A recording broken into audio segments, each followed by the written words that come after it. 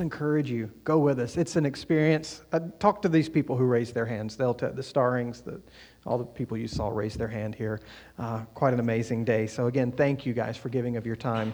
And we'll do it again here in just a moment. And Pablo, I've got to find out that app that you've got so that whenever I make a mistake, I can blame the tech team. That is awesome. Blame the tech team. Yeah. Is that the app? Hold on just a minute. So any mistake I ever make, I can blame the tech team. All right. Sarah, Jake, that's you. Real quick, I just want to go over a couple things so that you hear my heart as a pastor today. When Andre was here with us last year. What is his title, Pablo? He's the director of Love Life Charlotte. He came and was with us last year. He met with the Mooresville pastors and gave us the heart and the vision. And as I said, we're going to join with either 2 or 3 other churches to go down to Charlotte. I know Christ Community is going to be there, and the church over there by the big church, that one, you know what I'm talking about. Michael Colvert is the pastor. I'm sure you all know him as well. Anyway, they're going to be there. We have 2 or 3 others that are going to join us, so it's kind of a Mooresville connection that's happening, so looking forward to that. What I want to just briefly talk to you about today is, if you want to take notes on your bulletin or whatever, life. That's a simple title. You could put an exclamation point at the end if you want to. But true life, as we're taking the day to talk about the week, to talk about the sanctity of life, true life is found in the gospel of Jesus Christ. I thank God for folks who, first of all, I thank God for my mom back there who took us to church. I've told you before, my brother and I had a drug problem growing up. She drug us to church on Sunday. She drug us to church on Sunday night. She drug us to church on Wednesday. My mom always drug us to church. So I'm thankful for her life and for her example of who Jesus was to her as a single mom. And then for all of who works with our children in here. If you work with kids, just thank you for working with our kids. Let's thank them. There you go.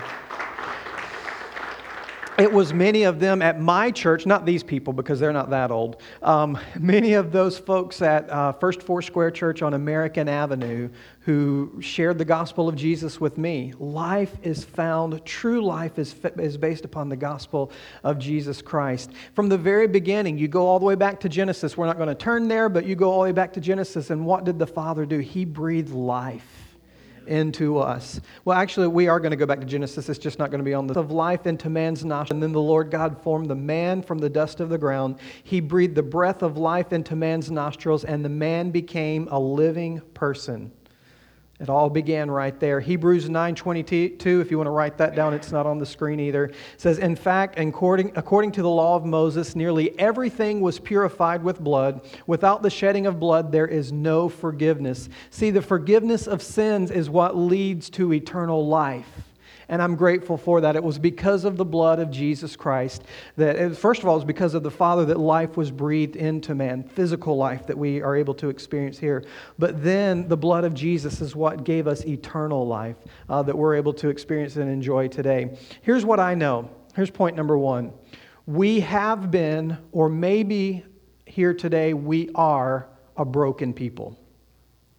Have you ever been broken by sin? Have you ever been broken by the effects of sin?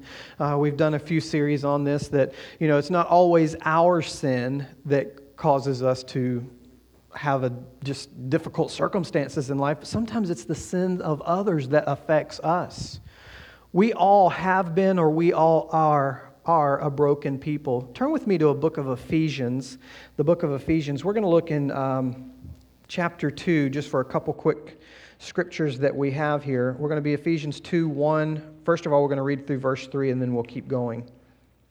We have been, or we are, a broken people in this room today.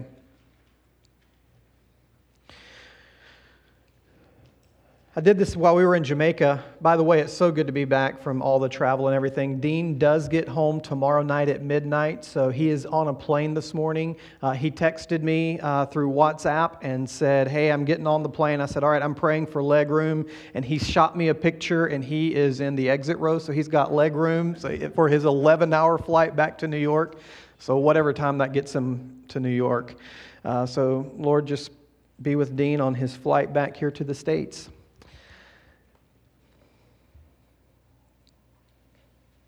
Where was I going with that? I have no idea.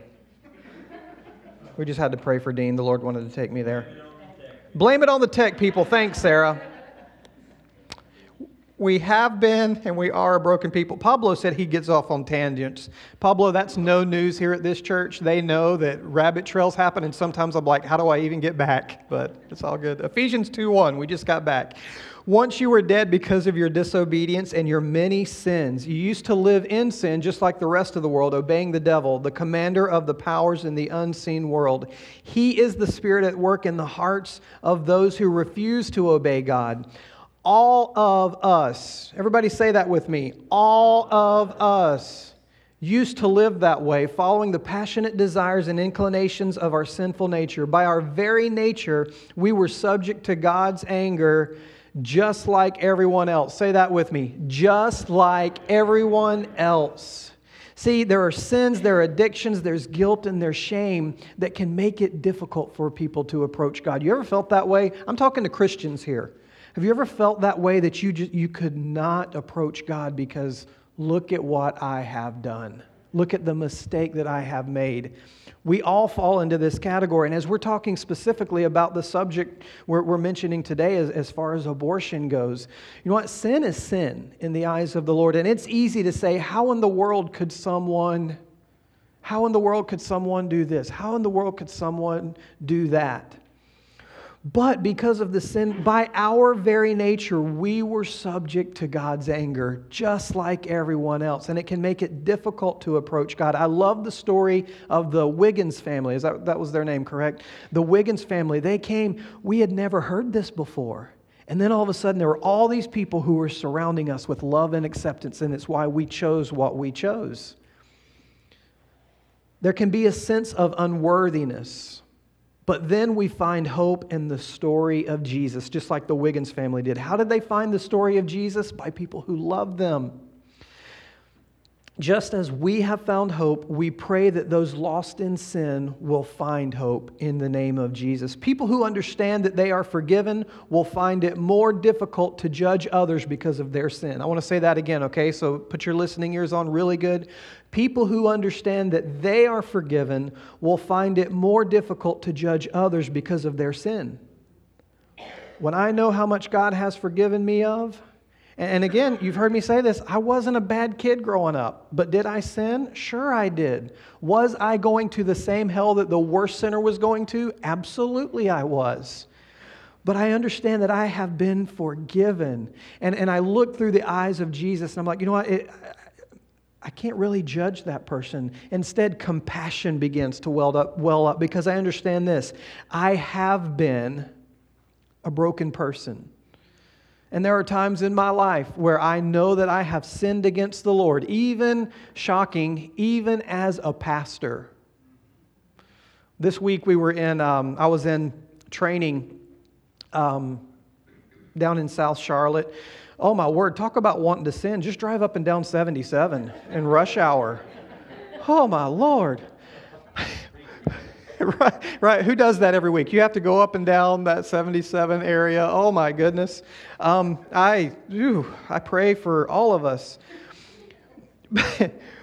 But we're all driven to this point where we have those times in our life where I don't feel that I can approach God, even as a pastor. So what we learned in this course was how to work with people, how to help them through their issues, all this kind of stuff. But here's what we found out too, that firemen, policemen, EMTs, ministers of the gospel, raise your hand if you're a minister of the gospel, every hand should go up. Pastors, right? We all face those times where we sin against God. We fall short of His glory that's there. People who understand that they are forgiven will find it more difficult to judge others because of their sin. Although we are a broken people, it's the resurrection that gives us hope. Here's the second point. The resurrection of Jesus Christ is real. Amen. It's not even Easter. Can we celebrate the risen King even though it's not Easter? Is that okay that we do that? We should do that every single day. Celebrate the risen Savior who is Jesus. The resurrection is real. Our sin makes it difficult to believe that we will be resurrected too, though. We face that. People that we know face that. That our sin, their sin, makes it difficult to believe that we will be resurrected too. God, how can you forgive me when I did such and such? I believe I'm preaching to somebody here today. I believe that I'm bringing hope to somebody here today. And we're not necessarily just talking about the issue of abortion. We all are broken people. And the resurrection is real. Let's keep going in verse 4 of Ephesians 2. But God is so rich in mercy, and He loved us so much. Look at your neighbor and say, God loved you so much. God loved you so much that even though we were dead because of our sins, He gave us life when He raised Christ from the dead. It is only by God's grace that you have been saved, for He raised us from the dead along with Christ and seated us with Him in the heavenly realms because we are united with Christ Jesus. If that doesn't give you hope, I don't know what else will. The resurrection is real. God raised us with Jesus despite my brokenness, despite, let's call it what it is, my sin, which caused me to be broken. Now, I don't want to necessarily see a raise of hands, but you can if you want. Who has sinned this week? Yeah, there we go. We see the hands. The confession time is coming. You know what? Actually, yeah, we can do that. Lord, will you forgive me? Thank you for the blood of Jesus. Repentance is, again, one of those things that's a daily need. Sometimes I have to repent before I even get out of bed in the morning. There's a text that comes across my phone, and I'm like, anybody ever done that? And you have to repent. There's an email that comes in. So just, here's the thing, don't check your phone before you get out of bed. You won't have to repent before you get out of bed. Repentance is a daily thing. Here, I find it for me. Several times throughout the day, I find myself having to repent. And I'm thankful that God has given us the ability to do that because of His Son, Jesus. The resurrection is real. We have been united with Christ Jesus. Now, I'm going to read this to you quickly. This will not be on the screen, so just put your listening ears on. You can write down 1 Corinthians 15, 12 through 23. It says, but tell me this. Let me say that again. 1 Corinthians 15, verses 12 through 23. But tell me this, since we preach that Christ rose from the dead, why are some of you saying that there will be no resurrection from the dead? For if there is no resurrection from the dead, then Christ has not been raised either. We know that's not true. And if Christ has not been raised, then our preaching is useless and your faith is useless. Does anybody in here feel that you have a useless faith? Then Christ is risen from the dead. We apostles would all be lying about God, for we have said that God raised Christ from the grave. But that can't be true if there's no resurrection of the dead. And if there's no resurrection of the dead, then Christ has not been raised. And if Christ has not been raised, then your faith is useless and you are still guilty of your sins. In that case, all of you who have died believing in Christ are lost. And if our hope in Christ is only for this life, we are more to be pitied than anyone in the world. But in fact, Christ has been raised from the dead, and He is the first of a great harvest of all who have died. So you see, just as death came into the world through a man, Adam, and now the resurrection from the dead has begun through another man. We know that's Jesus. Verse 22, just as everyone dies because we all belong to Adam, everyone who belongs to Christ has been given new life. But there is an order to this resurrection. Christ was raised at the first of the harvest. Then all who belong to Christ will be raised when He comes back. That's good news. That is good news. Let me ask you a question. Did Jesus say that He would raise from the dead? I'll give you a clue. Did Jesus say that He would raise from the dead? Did He? You know, the Bible tells us that 500 people saw this happen.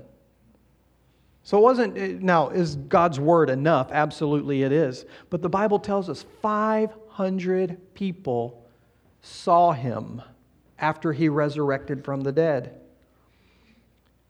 1 Corinthians 15, verse 3 through 6, where it says, if you back up a little bit, I passed on to you what was most important and what had also been passed to me. Christ died for our sins, just as the Scripture said, and He was buried. He was raised from the dead on the third day, as Scripture said. He was seen by Peter and by the 12. Verse 6, after that He was seen by, actually I was wrong when I said 500.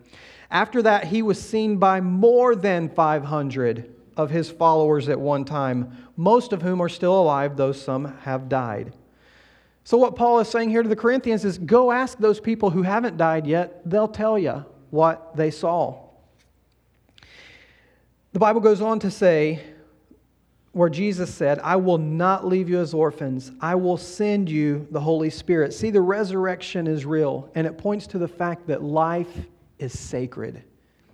God loves us so much. He loves people so much that He said, I am going to die because of your sins, because of the sins of the world.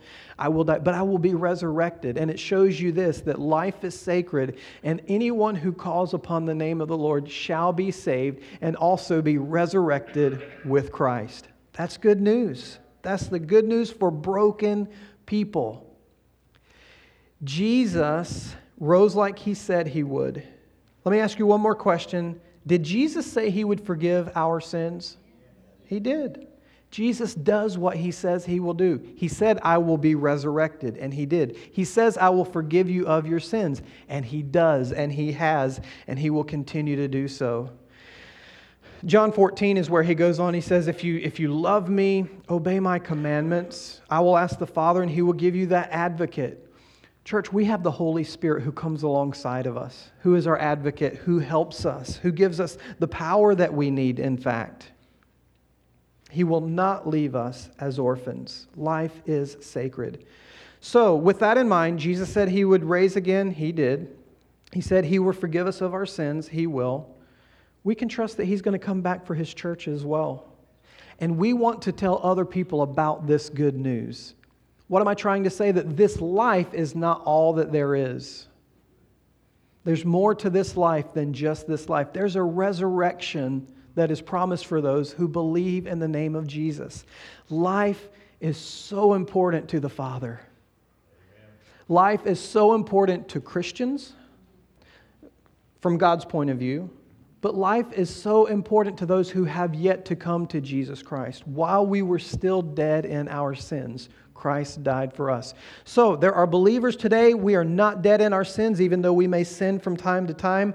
But there are folks who are dead in their sin. And who has the hope of the gospel of Jesus Christ? We do. All of us.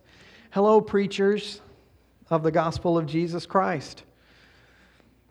You're preachers of the gospel of Jesus Christ. Your life shows it. Your words show it. God has given us life. Jesus said in John 11:25, I am the resurrection and the life. Anyone who believes in me will live even after physically dying. Everyone who lives in me and believes in me will never die. He goes on to say, do you believe this, Martha? I want you to put your name in there. Do you believe this, David?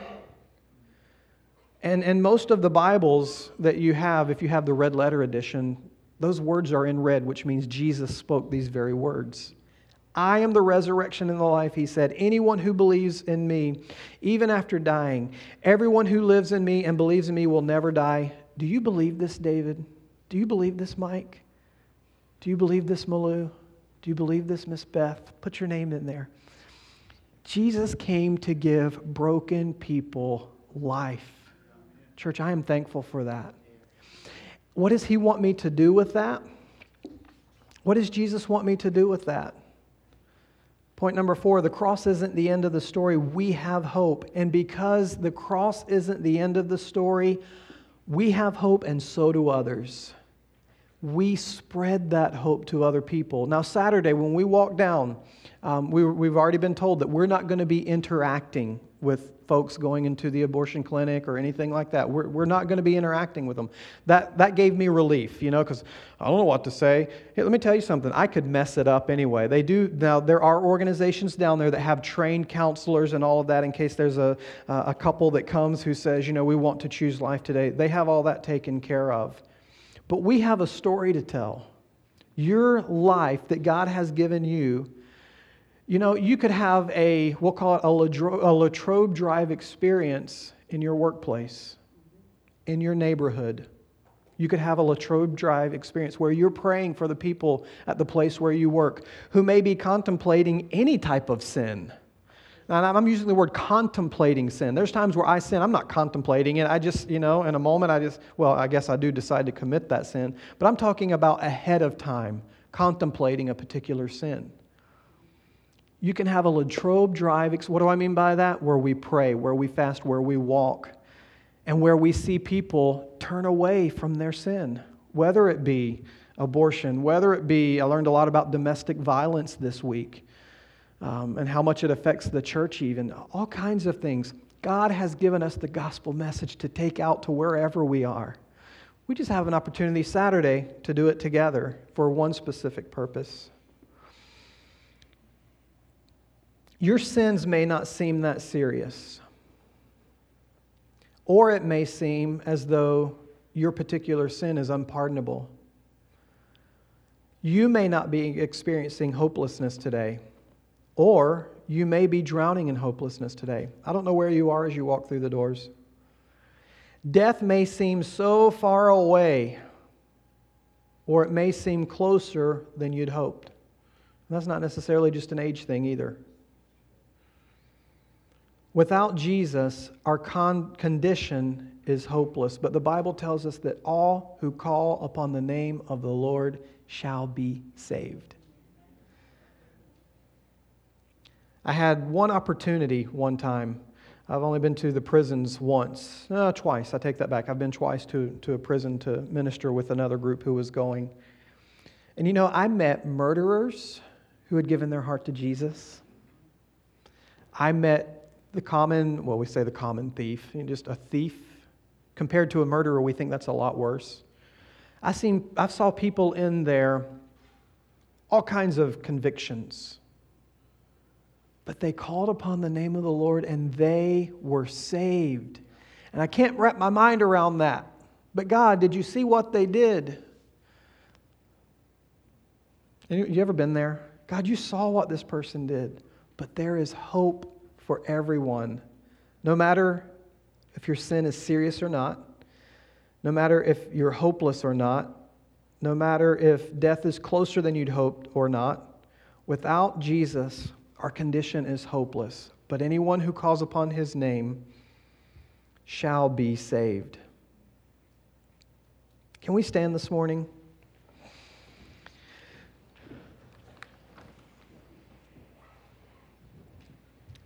Anyone who has turned from sin, regardless, recognize these following things. Once we were hopeless like everyone else. But then we made a confession of faith. We were witnesses, I put that in quotes here, witnesses to the resurrection. In other words, we heard the story of Jesus Christ and His resurrection. And we understand that Christ has caused us to rise. And He will do the same for you. He will do the same for those who are driving to Latrobe Drive for the specific purpose of ending a life, right? They need the hope of Jesus. Again, there's not condemnation here. There's offering hope. You may be thinking now of someone who is having a potential Latrobe Drive experience. And again, when I say Latrobe Drive, we know that's where the abortion clinic is, and folks, that's why they go there. But we're not specifically just talking about abortion. But it is life-altering sin that they are thinking about. Can you pray for them just for a moment? We're going to go one more minute, so I'm going to go 1 minute past my closing time. And I want you to pray for them. Father God, for those who are facing hopelessness today, for those who are facing a willful decision in whatever area of sin that it is, God, will you show them the sacredness of life today and use us to do it? God, we open ourselves and avail ourselves today that you would use us, Lord, to show life. And if you've never received Jesus as your personal Lord and Savior today, I want to give you an opportunity to call upon the name of the Lord today and say, Jesus, will you come into my life? Will you come into my heart so that I can, one, love you and thank you for the life that you've given, but that I can be in heaven, that I can have my sins forgiven and washed clean, the guilt's gone. If that's you today and you've never received Jesus as your Savior and you want to do that, could you just raise your hand real quick so I know who I'm praying for? Anybody at all? You want to make that confession of faith today? Anyone? All right, we're believers in here today. Thank God for that.